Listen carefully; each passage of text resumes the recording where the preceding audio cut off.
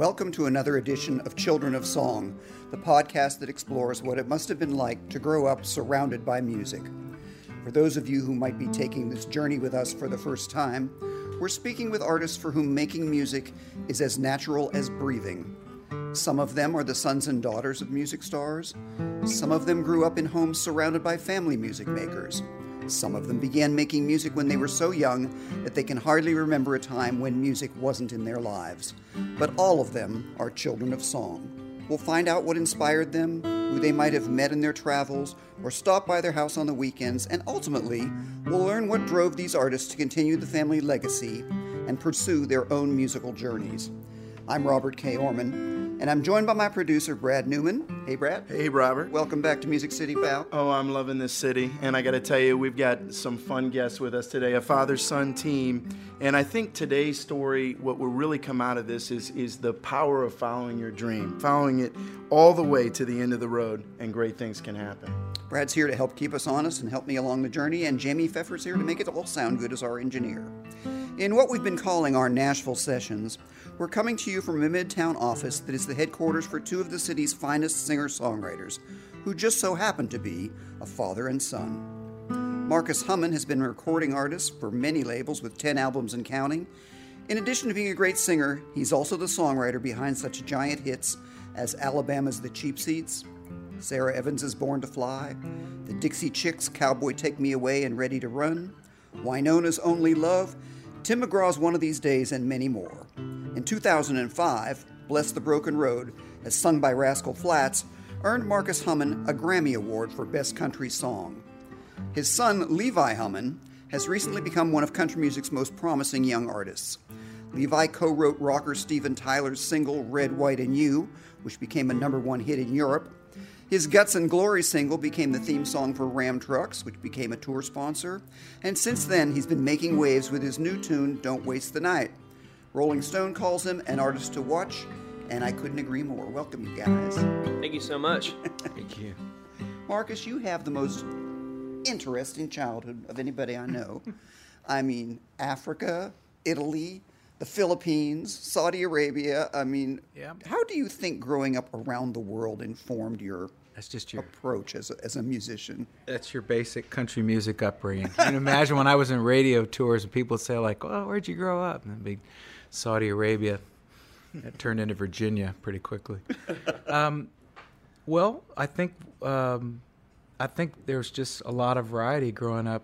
Music was always a big part of our family because my parents were musicians, not professionally, but they both played piano and they loved music and they had a lot of variety. There was classical music, there was Broadway music, they were really, really folkies, And then early on in my life, we were living in Africa, East and then West Africa, and so early stuff that I heard was really percussive, and it was just very groovy, kind of African folk, what we now call reggae. We used to call it high life when I was a kid. Yeah. So there was a lot of that.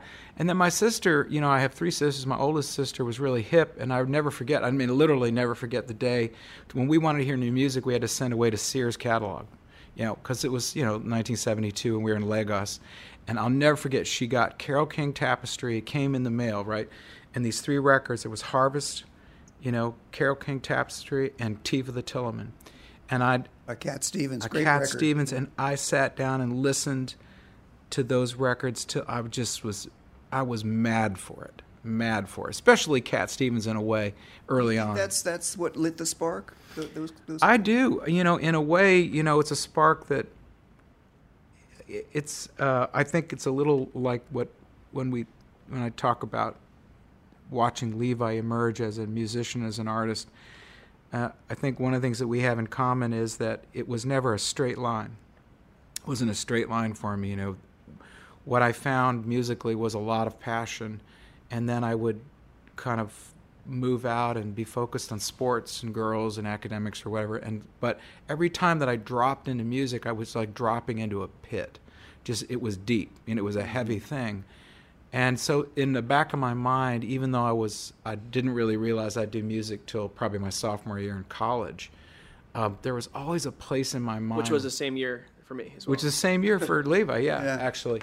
I want to clarify one thing just for our audience, because I don't think they realize that your father, why you were in all these countries, he actually worked for the State Department. That's right. And I think also the idea of being exposed to all those cultures, but he was doing some pretty amazing things, right? I mean, he was helping economic development in these countries. That's right. That had to also kind of seep in a little bit with the great music, this idea of, doing something good for people. Well, that's a big thing, too. It is true, he worked for Agency for International Development, for AID, which is the sort of economic development wing of the State Department. And then during the Carter administration, he left AID, and it was a political appointment, and he headed up the Joint Economic Commission between the U.S. and Saudi Arabia, and then eventually went back to AID and worked on the Hill, and then finally finished his career in Botswana for many years, and then in Geneva at the UN. So it was a very interesting career, and I either traveled with him or later on, would spend summers in Botswana and so forth. But there was the sense of my parents also, and his grandparents, they also really were about being appreciative of the culture that we were in, and that was a big part of our lives too. We were taught that we were representing our country, but in order to do that, we had to show a lot of respect and appreciation of the culture that we were in. So, if we're in Saudi Arabia, for example, my mom studied Arabic, which just as an example, small town gal from Michigan, studying Arabic and walking around in a culture where she's not allowed to wear short sleeves, but she loved it and was really appreciative of that. And so that's a big part of my life. Levi, did you feel the same way about music? You took a winding road too. You were into art and other things, and was it the same kind of thing that when you did dive into music, you found it so deep that you the way he did it, and at the same age? Yeah, it was. I mean, throughout my entire life, I grew up with obviously him having musical instruments around the house and pianos, and just it always being there. But I never really fell in love with music as my one form of artistry.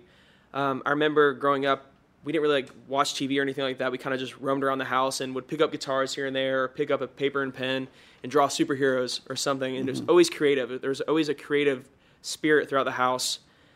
But really, it was sophomore year of college, just like my dad, and I went through a breakup and grabbed a guitar and just became my medium for expression. And I felt like that was the most genuine way for me to express myself. And I kind of I remember almost sophomore year when I started writing super prolifically, super fast. And I think it was because I had all this inspiration and all these memories of my father and all this lessons and learning that existed in the back of my mind but weren't really at the forefront of who I was. And it just kind of all came rushing in at once. Suddenly it was there. Yeah. Suddenly it was there. You didn't know it was there, but it was. Right. And so I immediately stepped into writing songs, and I would be writing a verse, chorus, bridge, hook, everything. And I didn't really know what that was, but I realized that it was just part of who I was, just growing up in that house and hearing lyrics and melodies be created. Right. What were your early songs like, Marcus? They weren't country. You went to L.A. first, right? Yeah, but the truth is that was a lark. I mean, I shouldn't have gone to L.A. first. I actually should have come to Nashville. I mean, I didn't know, and it was a weird thing that somebody I played football with in college knew somebody who knew Paul Anka, who heard some music. Yeah, it's a funny story. So often it's kind of awful, but it's a great story too, because you get hit in the mouth early on, and that's Paul Anka invites them to L.A. and then never shows up. And then we never meet him. We talked to him once, and he'd been sending us anyway. It's I don't want to diss poor Paul or whatever, but I mean it was we're in Vegas, I'm sure. But I mean, what I realized early on was that it was this tremendous disappointment, and then kind of hunkered down with my sister and out of college and played the clubs in Santa Monica. So when you arrived in Nashville, you knew this was the right. Yeah, I knew right away. I really did. Even though you weren't country. No, I wasn't. And in fact, one of the first guys when the company I signed with, and again, I won't say his name, but it's kind of a funny thing. He apologized to me 10 years later. But one of the guys that was at the company I was in, he basically called me into his office after about a month, and he said, "You should leave." He said, "You should go." And I always love this little story. He said to me, he goes, and he was clearly irritated by me, really irritated. He goes, "You know who you remind me of? You remind me of Dan Fogelberg." And I was like, "Well, okay." And he goes, "That's not a compliment." Excuse me. He said, that's pompous son of a such and such. And I was like, And by the way, what Dan are you- Fogelberg began his career in Nashville, too. Did he? I didn't know that. Yeah, he lived in Prim Springs. Huh. Yeah. So there you have it. Well, it didn't work. It didn't happen easily for me, but I loved Nashville right away because I could tell immediately that it was a town about music in a way that I had not experienced in living in, like I lived in South Central LA and I worked in Wilshire. This is in the mid 80s, right? And, was trying to play the clubs, and it was just, I didn't have any money. I didn't have a car, it was all that kind of thing. So I got to Nashville and just within 2 streets, you could walk into any door. People like give you a cup of coffee. I mean, that never happened in L.A. Nothing like that, right? And then immediately started playing clubs, and it was clear that the song was king. Absolutely. That first album, actually, it didn't have hits for you on it. Yeah, that's but right. It did have hits for others, did it not? It did, and it's kind of funny because the first single was, and I began after years and years, all these record deals. I signed like 4 development deals, and I literally was playing so many showcases that people would ask me for questions on who to get for lighting, and it was just known. Well, that's the guy that showcases. He doesn't get deals, but he doesn't put records out, but he gets showcases. But I finally got signed to Columbia, yeah, because actually 2 of my best buddies in the business, Paul Worley and Scott Simon, briefly were kind of running that company. Mm-hmm. And then Mary Chapin Carpenter, who was also, like a real hybrid, she was reigning female vocalist of the year. So I guess they figured, if she can make it, why not you? If she can, yeah. Anyway, they signed me, and then of course eventually they left the label. And I still go to places and the radio heads and PDs were like, your dad came in here 20 years ago. I'm like, oh God.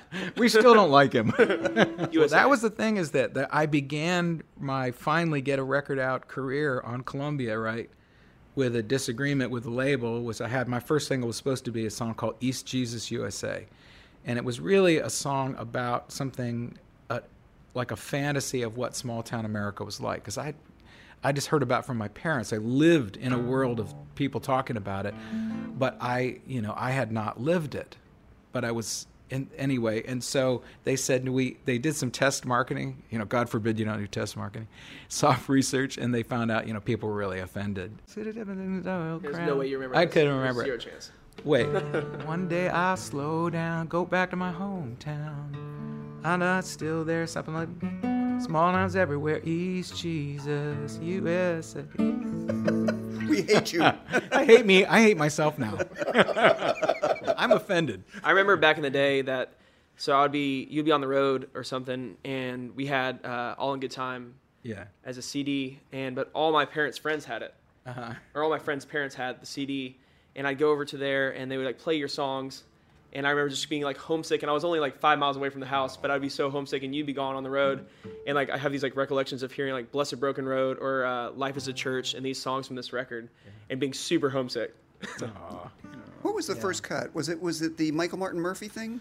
There was one before it, I think Oklahoma Skies or something by Randy Van Warmer. Actually, the first actual kind of major label-y-ish type cut was that. And the first single was Pilgrims on the Way, which was Michael Martin Murphy. Michael Martin I believe Murphy. His last country release before he went straight cowboy. Right. Yeah. That's a good song. Thanks. Like yeah. I remember, Becca and I got married, and I'll never forget, it was the first time I ever heard a song we were in Destin, of course, for our honeymoon. And we're on the beach, and they had those big speakers blaring out on the beach, and they played that song, and I just about fell out. I was just, when you've never heard, it just was amazing. It was an amazing, oh my gosh, I could try to remember. It's a piano piece.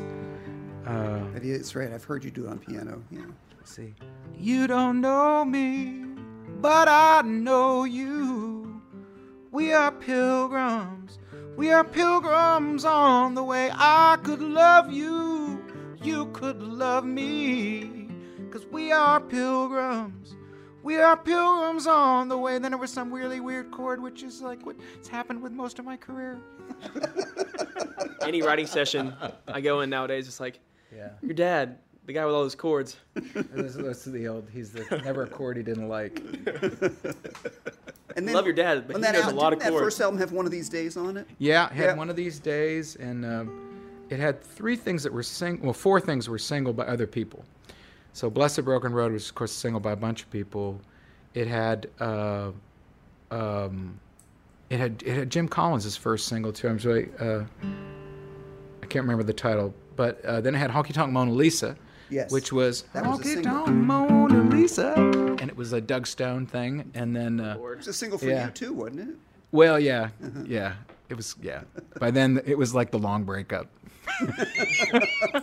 Alice just put one. It still makes records, folks. They're just not for Columbia. Well, they did put it out, actually, and at that point, too, I'd finally asked for a video, because the first one we did, and actually the first song was like, it looked like there were some possibilities, because what was the station in New York, Y&Y or whatever? Mm-hmm. Yeah, so that was like our flagship. They were our big believer, and it just happened week 2 or 3 of the singles release, they folded, back in famously, because they'd been around for like 35 years and they were heavily weighted station. That was a really good station to have. And right at the very beginning of the release of the single, they ceased to exist. And that hurt. That was rough. I seem to remember, though, that when you got dumped from the major label world, that was really, it turned out to be a blessing in disguise, didn't it? I mean, it definitely did, actually. because you stopped holding your songs for yourself. That's right. And started pitching them to others. Yeah. And that really changed your life. It did a couple things. Well, I should say that prior to that, the first really great fortune I ever had happened before I had a record deal. Was my first number one was actually just before that, and it was Wynonna Judd's "Only Love." Oh, we have to hear that. So I have to, but That's got a funny story to it too, right? I mean, It does. Share that a little bit. Didn't you have to run after it with some kind of cassette or something? well, let me see if I get this. I don't have a tuner, but do it by ear.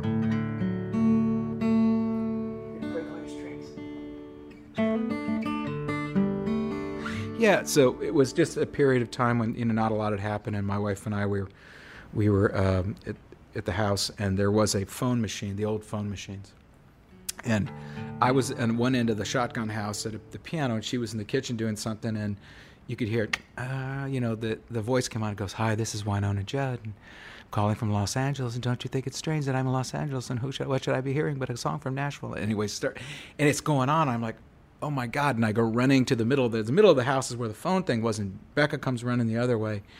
And it's a true story. I mean, we looked at the thing, and this person, Wynonna, or whoever was speaking, went on, and it was all like, and God bless you, and all these sweet kind of things you'd think Wynonna would say, And I looked at her, and I was like, pick up the phone. I was too nervous and scared, because like, what if that is Wynonna, and this is my break? And she was like, I'm not picking it up, you pick it up. And you can see your mom doing that too. And all of a sudden it's like, and God bless, click. And that was like the sound of the end of my career, right? Because that was it. That was my moment, right? And so what I did is I went to Universal Records, which I believe was her label. I think it was Universal. And I just sat I waited. She was in L.A., so I went that next week. I waited. I knew that she would eventually walk in the door. She'd have to walk in the door. And I would just say, I'm the person you called. And Here it is. And she did. She eventually walked in the door. I sat there. It says Nashville, so they give you coffee. They don't kick you out. There's no security, right? And she did walk in. I mean, she came in like a big cape. It was killer.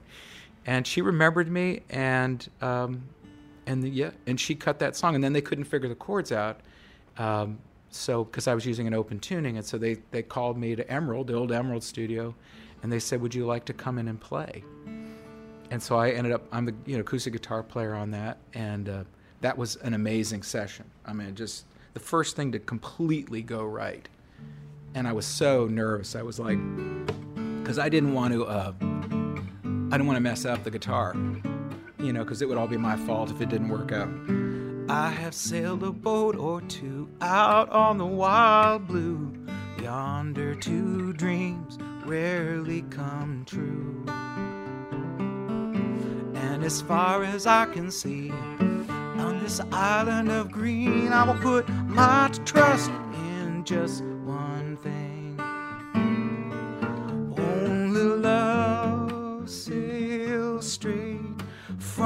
the harbor. Only love will lead us to the other shore. Oh, and out of all the flags I've flown, one flies high and stands alone. Only love. That's so cool. Yeah. Given that it was a struggle, did you, when Levi started to express an interest? Yeah. Did you, at some part of you, want to shield him from? I mean, there's a lot of rejection.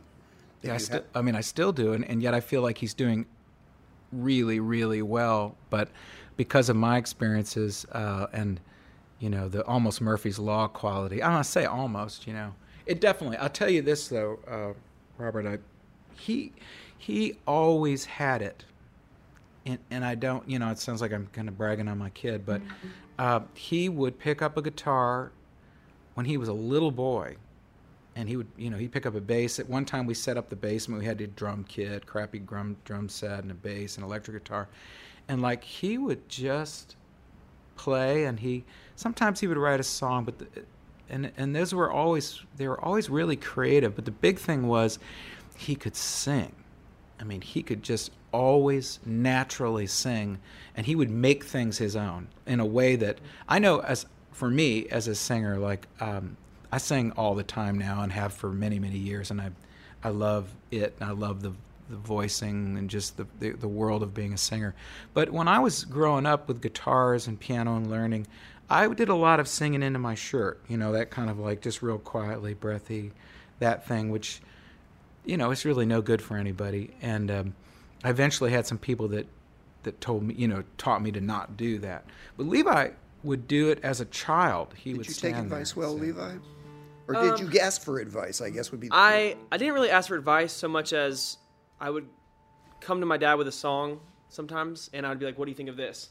And that still to this day happens every day. Like, I'm at the house and I have a guitar on me. I'll be playing something new and ask him, like, what do you think of this verse, chorus? I'm bringing this to a co-write, and he always gives me his honest opinion, which is nice. Mm-hmm. And I remember back in the day, he would really, really champion me being a songwriter, and I didn't really understand what that meant.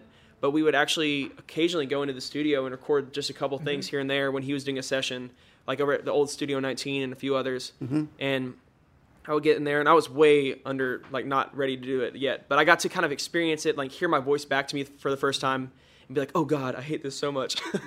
Everybody does. Yeah. And now, I mean, like, as I've developed and more stuff's happened and the songs have gotten better, I really do feel like I did have a lot of advice that I didn't even really know about growing up. What's an example of a song where you first sort of got it, where you first really felt you had something? There was a bunch of songs that really started, like, it was like this, like, building blocks. But really the one song that we wrote together kind of really kicked it off for me as an artist. And it was the first time I listened back to a song, and I was like, this really defines me as a person, and it also defines my family.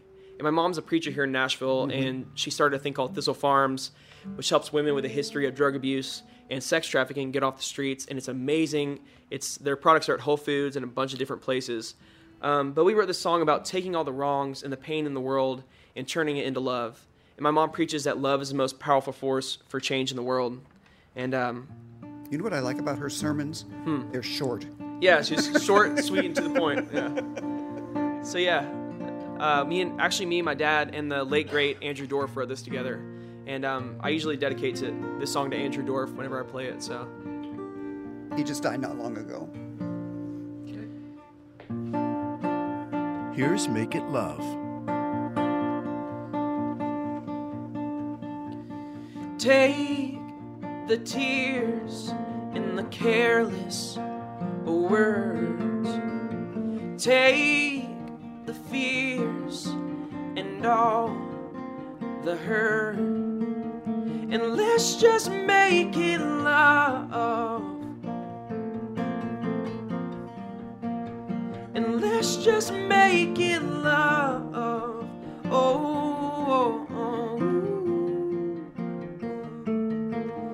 And take the rain that's been falling down, and take this that's been hanging around.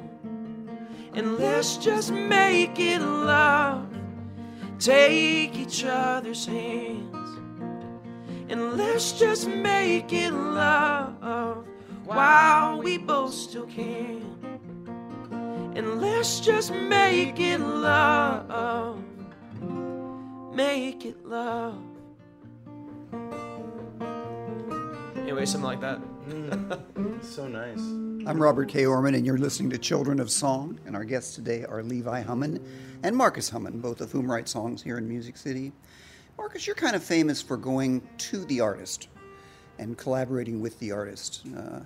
And I'm thinking particularly of the Dixie Chicks, who a lot of the Nashville songwriters go on pilgrimages down there to Texas to hang. And what's it like to write with them? It was great. I mean, it's really been quite a while. They were just in town. Finally, of course, they just got back together and did a world tour, and I'm so happy for them, and happy for all of us, who had songs, and to have those songs live again is really great.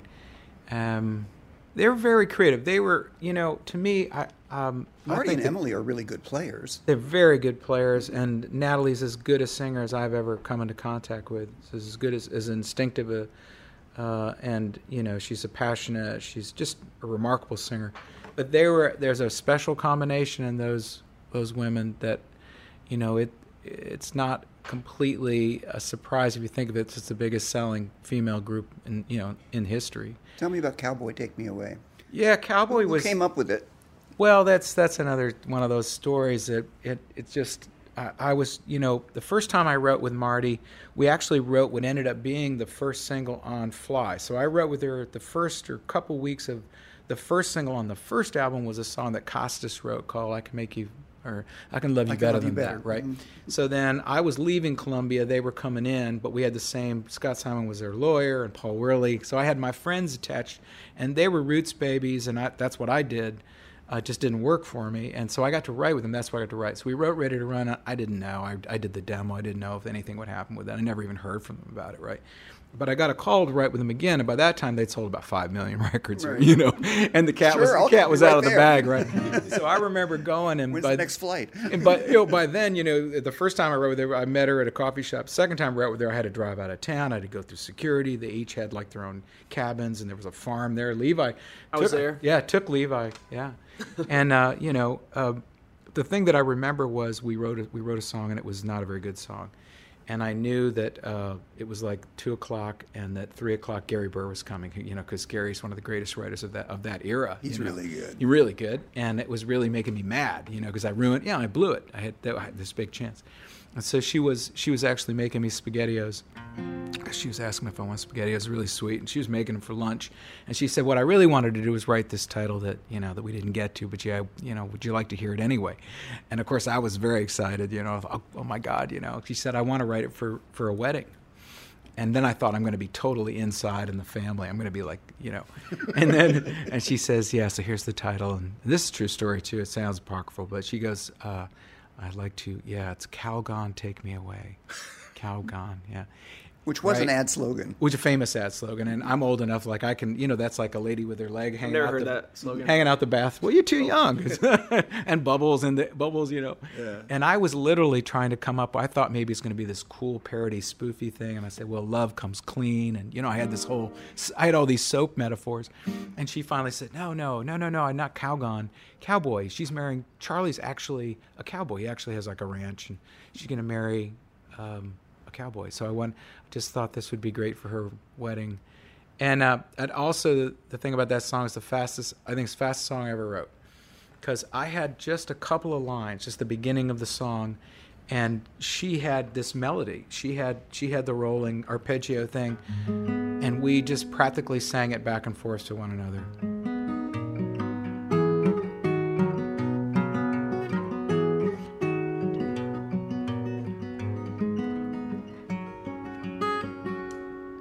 I want to touch the earth. I want to break it in my hands. Want to grow something wild and unruly. I want to sleep on the hard ground in the comfort of your arms. on a pillow of blue bonnets, a blanket made of stars. Oh, it sounds good to me. She said, cowboy, take me away and fly this girl as high as you can into the wild blue.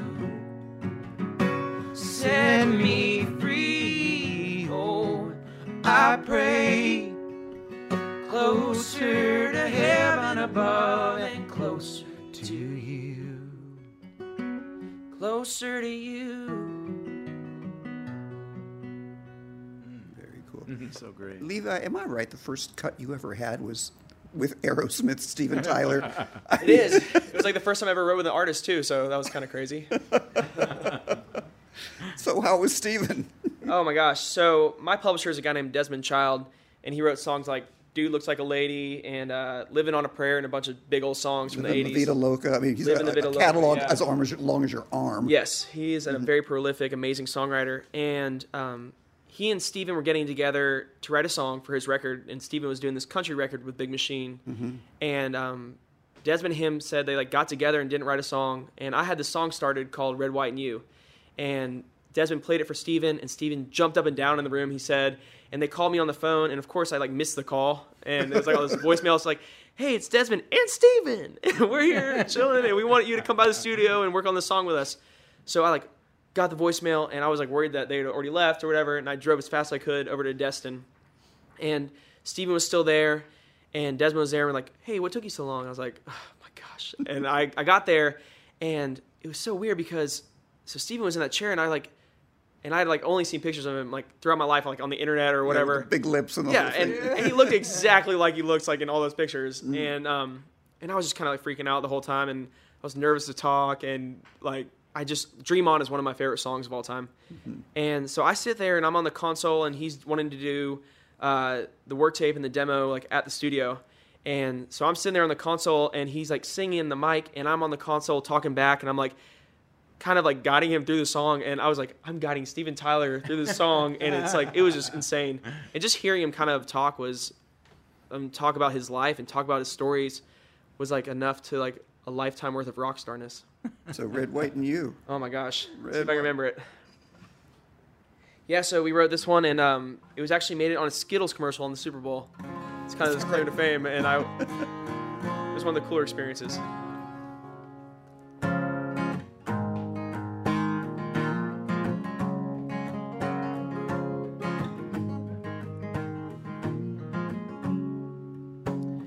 Right now, nothing else matters. It's you and me in the Georgia night. Look around, cause it don't get any better. Have you ever felt so alright? Let's dance and take it slow, yeah. Tom Petty's on the radio. We're singing about American girls like you. When I look in your eyes, all I wanna do is bang, bang, baby, like the 4th of July. A lightning strike in the midnight sky. Don't give a damn about the summertime blues. All I need is red, white, and you. Can't let those colors fade. Tell me you're gonna stay. American girl making dreams come true. All I need is red, white, and you. Oh, oh, ooh. Yeah, ooh, oh, oh. Yeah, oh, oh, oh. All I need is red, white, and you, babe.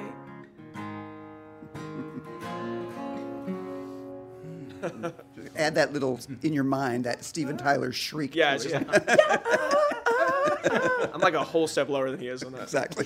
Giant. Your parents, Levi, are both very socially progressive people and very socially conscious people. Yeah. Do you find that comes naturally to you as well? I mean, do you try to also incorporate your awareness of the good and evil in the world into your work? Yeah, I think, for instance, I wrote a song called Guts and Glory. That's exactly where I was going. Yeah. So, yeah, I wrote a song called Guts and Glory, and it's just kind of me kind of talking about what America is to me. I wrote it, and Ram Trucks picked it up as their kind of go-to song. And we went on this basically cross-country tour on a Ram Truck. And in Flint, Michigan, we delivered water to Flint, Michigan. In Austin, Texas, we piled food in the back of a truck and delivered it to the communities there. And we just found new ways to kind of be involved in different communities as we entered them. I wrote it with the awesome Tom Douglas and Travis Hill. I love Tom Douglas. I haven't played it in a minute, so this might be...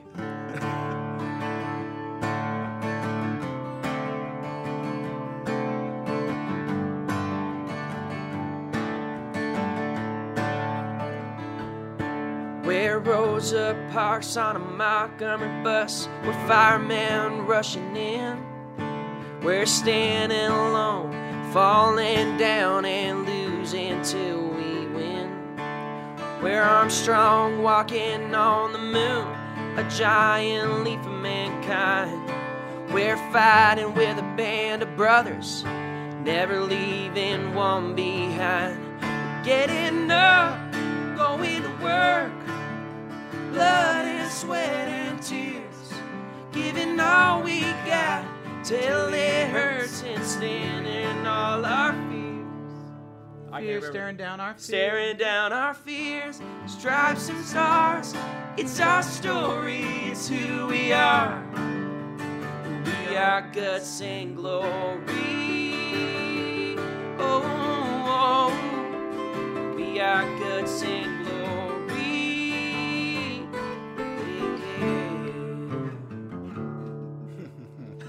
It's a cool song. Totally messed up, but I like this song. yeah. No, I did Always too. liked it. Ram Trucks loved it, Did you, so I was didn't very you blessed. take him with you when you won your Grammy Award for Song of the Year? I want to tell this story. So, my dad got, I think, nominated for Grammy 3 times in his career so far. And the first 2 times he took my mom, and they lost. And my mom was sick of losing, and she thought she was bad luck. So the 3rd time, she was like, I'm not going to L.A. again to watch you lose. Staples Center to lose. This was the time when Bless the Broken Road. Yeah, this is up. Blessed Broken Road. And I remember we get to the Grammy and Staples Center, the place. And I'd never been to L.A., and I was like way into skateboarding at the time. So I had like my Bob Marley shirt, my white tight skater pants, and I was just rocking out like so ready to hang out with everybody. And in front of us was the reggae. It's like reggae, country, and then like metal is like right after, one after the other in terms of the awards. Right. Because at the Grammys, there's like a pre-Grammys Grammys. Right. And Which is so where they give out the country stuff usually. yeah, so we with my Bob Marley shirt on, watched the reggae people go up first and win and whatever, and Ziggy Marley was up there, and then the country music thing happened. Remember who was sitting next to us? And this was I'll tell that part in a minute. Thing, okay. But so it was like me, my dad, and Jeff Hanna from the Nitty Gritty Dirt Band, and we were sitting there, and my dad the whole time was saying like, I don't care if I win, we're gonna lose, just get ready. And he was sitting there just like, when it was his time, and he was just like, hands were sweating, like knuckles together, white knuckles. Clench fists. And they said, Country Song of the Year, God Bless the Broken Road. And my dad just stands up and says, hell yeah! Just screams it out loud right in front of everybody. It was awesome. I said hell. Yes, you did. You did. It was like a yeah or something. I said yeah. It was like It was a loud yell. my yelp. And we were sitting next to the Black Eyed Peas. Yeah. And they all had pure gold suits on. Bless the Broken Road had a broken road too. Yeah, it just went on and You know on. that Rascal Flatts didn't want to cut it?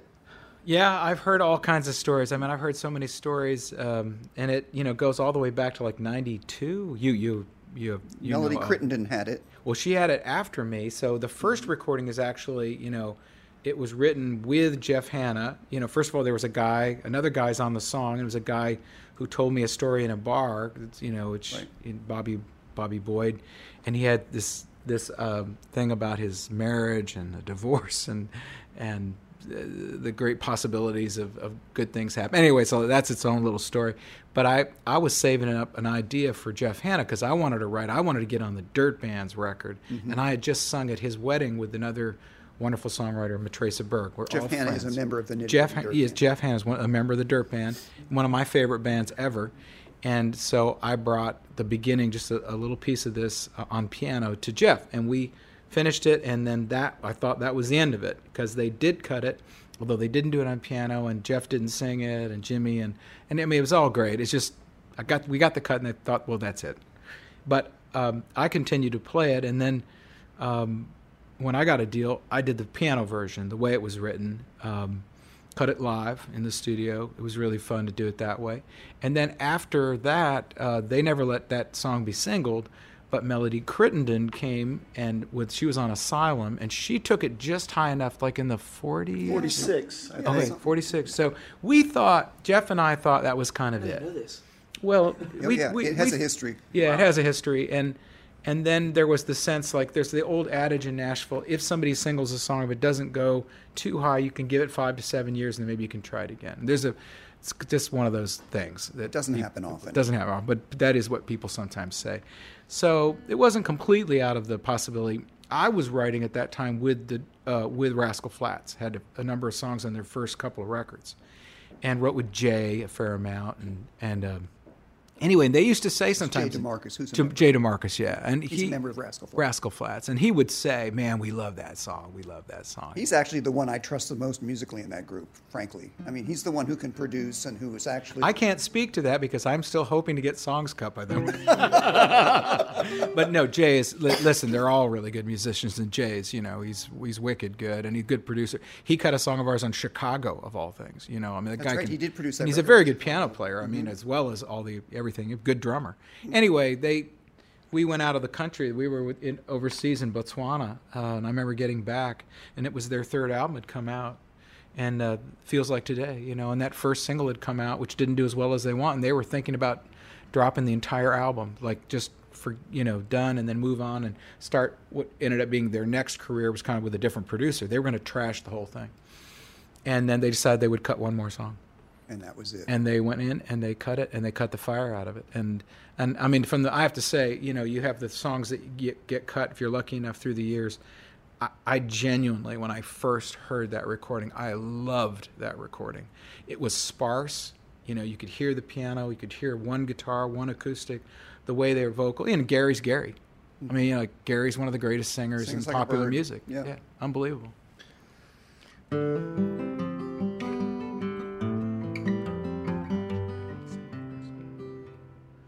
I set out on a narrow way, was many years ago, hoping I would find true love along that broken road.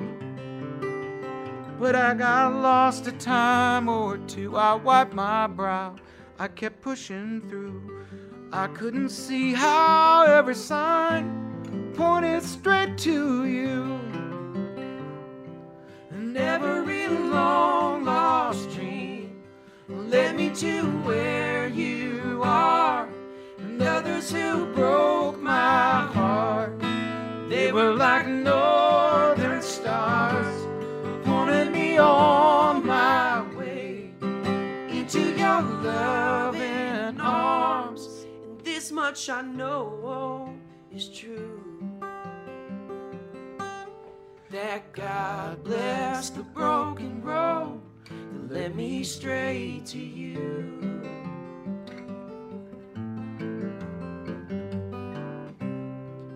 I think of all them years I spent just passing through. I'd like to take that time I lost and give it back to you. But you just smile and you take my hand, 'cause you've been there and you understand that it's all part of a grander plan that is coming true. And every long lost dream led me to where you are. And others who broke my heart, they were like northern stars, pointing me on my way into your loving arms. And this much I know is true, that God bless the broken road that led me straight to you. You guys ought to think about doing this for a living. It's fun to sing with him. I don't get to sing with him as much anymore. Marcus Hummon and Levi Hummon, everybody, thank you guys so much. Of course. So much fun. Our pleasure. Thanks for having us. Before we let you go, we've got another song and a story. It's a bonus track we like to call the B-side, Stories from the Road. First, here's Levi with a little bit of his latest single, Don't Waste the Night, and two very different road stories from father and son who may be a generation apart, but together in music every step of the way. I remember writing the song. I had just learned the cover of Tracy Chapman's Fast Car, and it went something like, and I really wanted something like that, like in my set, something that was kind of fun and moving, and also had that pizzicato kind of guitar playing. And so I got in a room with my buddies, Josh Thompson, who's an artist in town, and Matt Dragstream, and we wrote this one.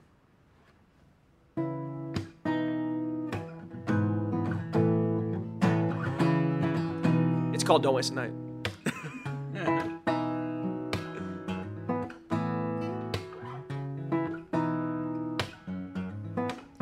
Girl, I had a call. I can't keep staring at that clock on that wall. It's easy to say 'cause you know I want it all.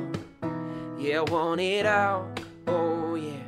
Don't take your time 'cause that morning's gonna shine, and I need those eyes staring into mine. Just 'cause you're tangled up in the sheets, it don't mean we ain't gotta go to sleep. To sleep.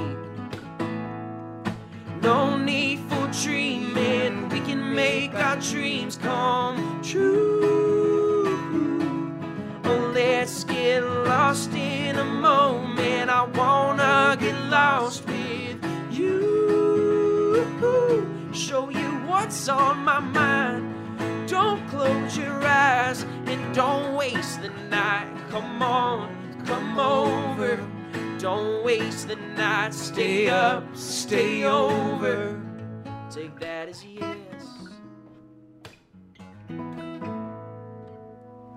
Don't waste the night. Don't waste the night, baby. Waste it. Sound good. Thank you. A quick road story. Wildest thing ever on the road for you. I'll close my ears right now. Or weirdest or stupidest.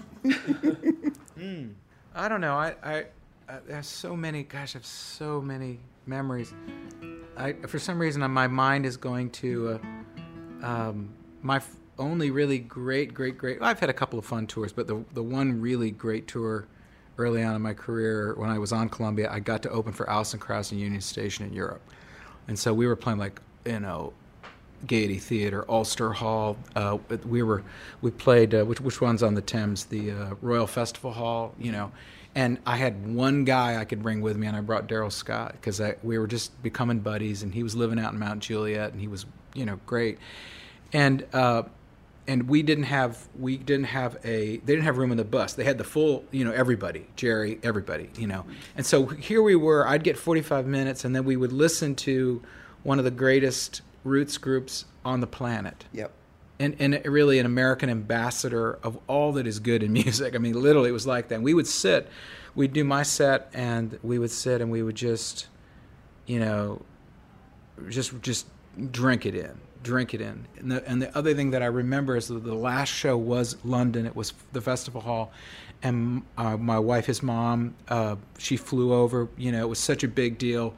Becca came over, and my publisher at that time, Danny Strick, actually filled the room, my dressing room, with flowers. I'll never forget it. Wow. You must have felt really good. I did. And he wrote in a card, they were all from Becca. He loved Becca. Everyone loves Becca. They should all love Becca, but they all do. And he sent flowers, a room full of them, for her. Isn't that great? Story. That's very sweet. Part of it for me right now is like, as at the artist point I'm at, it's like sometimes you play a show and it's like the Fillmore for Kit Moore and it's sold out and amazing. And then other moments you're in an empty pizza bar kind of playing music. And you kind of get like the juxtaposition, everything kind of happens. But a wild tour story for me was we were in the middle of Baton Rouge, and it was some empty kind of Wild Wings bar. And we get there, and they have like glass all over the floor, and it's basically a biker gang. And I step on stage, and this guy's like, "Get off stage, Justin Bieber." I was like, oh, God. Anyways, by the end of the night, I actually had the entire biker gang dancing, so it was kind of fun. I started playing Johnny Cash, and I was like, I'm over it. It all worked. Thank you, guys. That's awesome. Thank you so much. Next week, a powerful episode with the singer-songwriter Jimmy Wayne. He'll talk about his incredible childhood, one that left him homeless at one point.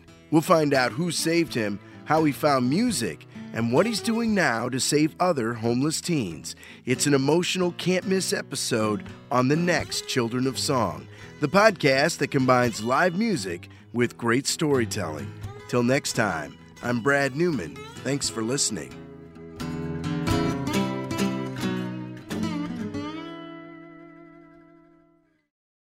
From the Fox News Podcasts Network, subscribe and listen to the Trey Gowdy Podcast. Former federal prosecutor and four-term U.S. Congressman from South Carolina brings you a one-of-a-kind podcast. Subscribe and listen now by going to foxnewspodcasts.com. Listen to Fox News Podcast shows ad-free on Fox News Podcast Plus, on Apple Podcast, Amazon Music with your Prime membership, or follow wherever you get your podcasts.